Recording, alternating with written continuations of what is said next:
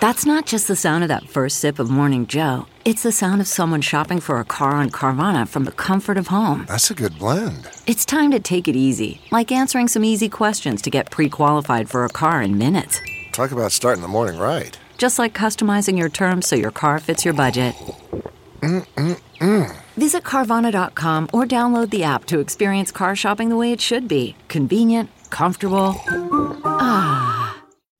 It's time for a double dose of Dr. Phil.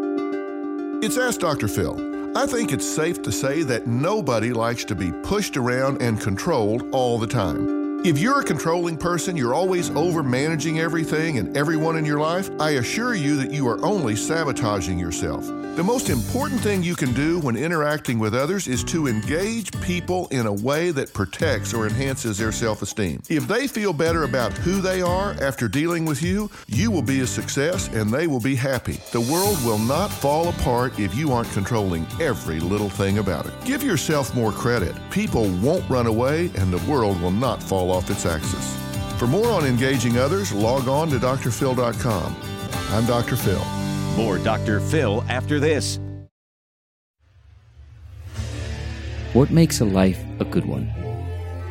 Is it the adventure you have? Or the friends you find along the way? Maybe it's pursuing your passion while striving to protect, defend, and save what you believe in every single day. So what makes a life a good one?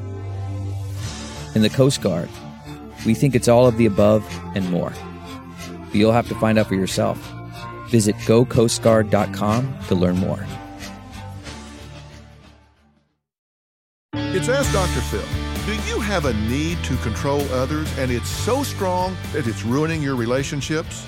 The number one most important thing for you to understand is that you have nothing to lose if you stop trying to control others. And really, you're not in control anyway. That's just a perception, and people don't like to be directed all of the time. They will resent you, and they will rebel.